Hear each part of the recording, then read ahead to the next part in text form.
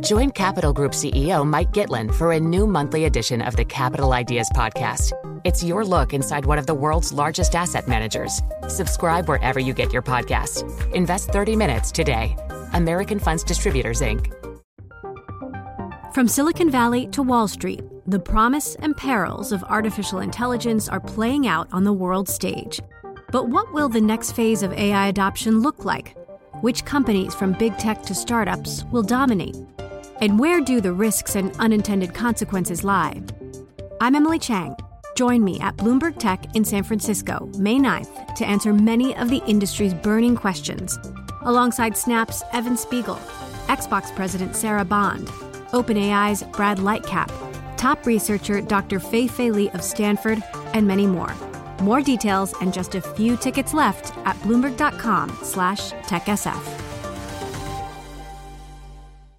So let's get more on the passing of Queen Elizabeth II at the age of 96 with Cindy McCreery, University of Sydney Senior Lecturer.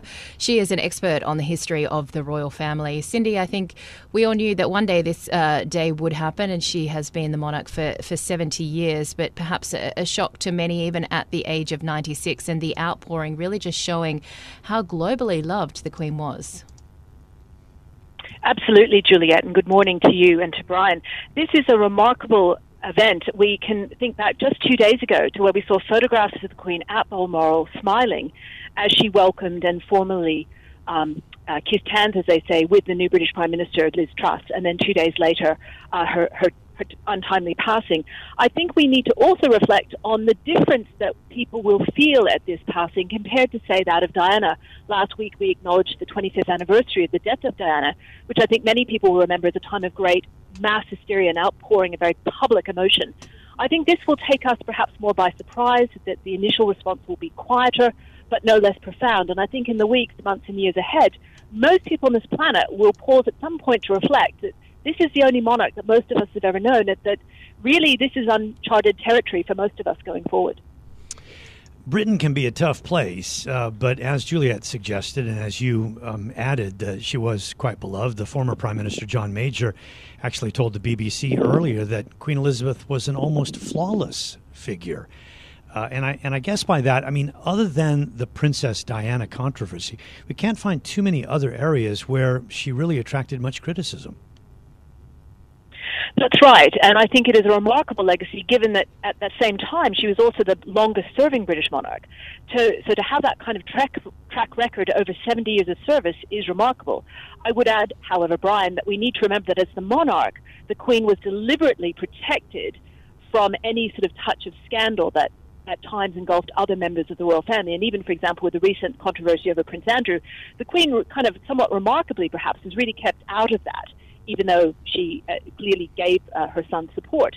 So I think that the Queen's legacy is remarkable, both because of her own actions and her discipline, but also because as sovereign she has been, if you like, protected and shielded to an extent from the kind of public intrusiveness that other royal members of the family have had to encounter and deal with.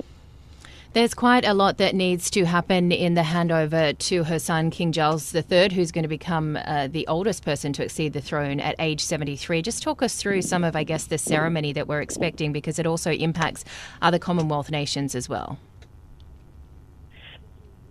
Thing to say, Juliet, is that this is, of course, a very well-planned operation. It's even got a code name, Operation London Bridge, and has been planned for really years, if not decades. So what we'll see in the next few days and weeks has been practiced and rehearsed for quite some time.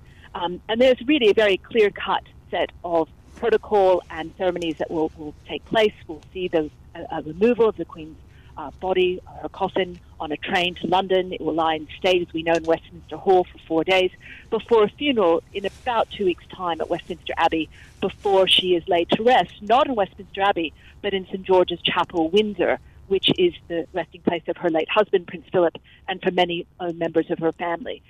That is all very well choreographed, and we know what to expect. I think what's less certain is the reception that King Charles will face, not in the immediate aftermath of his mother's death, where I think there's indeed global support for him, but in the years ahead. I think that Charles and his wife Camilla will in fact be haunted still by the memory not so much of Elizabeth, but of Diana.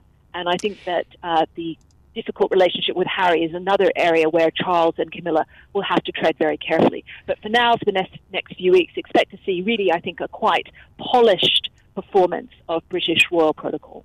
Yeah. I'm interested in the crossover between politics and protocol when you're talking about the global response. First of all, who gets invited? That comes from the royal family and from the government. But then, like for instance, does Vladimir Putin get invited? Xi Jinping? And then, I'm interested in your thoughts on who would come versus who would be brave enough to stay away. I think that you'll see many, many invitations extended. I don't think it would include Putin.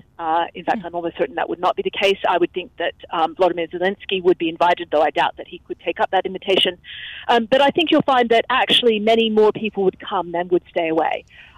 Speaking to you from Australia, as I am, a country where the new government has signalled in May, when it took office, that it plans at some point in the future to move for Australia to have another referendum on becoming a republic.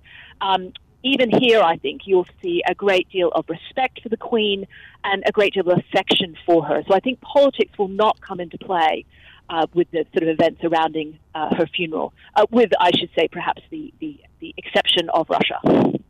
I think that's an interesting point because in, I think, 1999 it was, Australia had that referendum as to whether it would break away from the monarchy, and they elected to stay. But there are a lot of Australians that don't see the point of having the royals as their head of state, yet she was still loved. What kind of movement are you seeing in terms of admiration there in Australia? And I guess talk about the young people that may have never seen the Queen on Australian soil.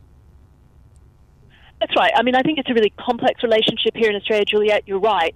The Australia of 2022 is a very different country from the Australia of 1954, which welcomed the Queen and Prince Philip on their first royal tour. At that point, Australia was still very much an Anglo-Celtic nation. Other than Indigenous Australians, the majority of the population had an Anglo-Celtic background. That's not true today. Today, Australia is an Asian nation. More Australians have Asian heritage and have no particular reason to have interest in, let alone affection for the British monarchy.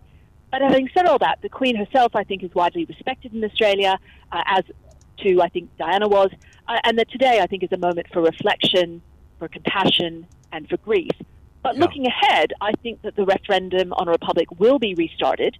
But again, the challenge that we faced in 1999 hasn't gone away. In other words, it's not just about replacing a monarchy with a republic in Australia. It's the issue of how we choose our next head of state. How would a president be elected or appointed? And that's really, I think, why the referendum in 1999 came unstuck. And at the moment, I think there's still controversy about whether or not the current proposal actually would be something that most Australians would agree with. So I think that's still an open question. It's not just about ditching the monarchy, it's about how we would choose the next head of state. Just briefly in 20 seconds, overall, do you expect the profile of the royal family to recede a little bit now? I think it's a very tense time and a great challenge awaits King Charles. There's an immediate support for the royal family and sympathy and grief, but I think that Charles and Camilla do face a very difficult road ahead. All right, Cindy, thank you. Cindy McCreery, University of Sydney Senior Lecturer, joining us from Sydney on the passing of Queen Elizabeth II, who has died aged 96. From Silicon Valley to Wall Street, the promise and perils of artificial intelligence are playing out on the world stage.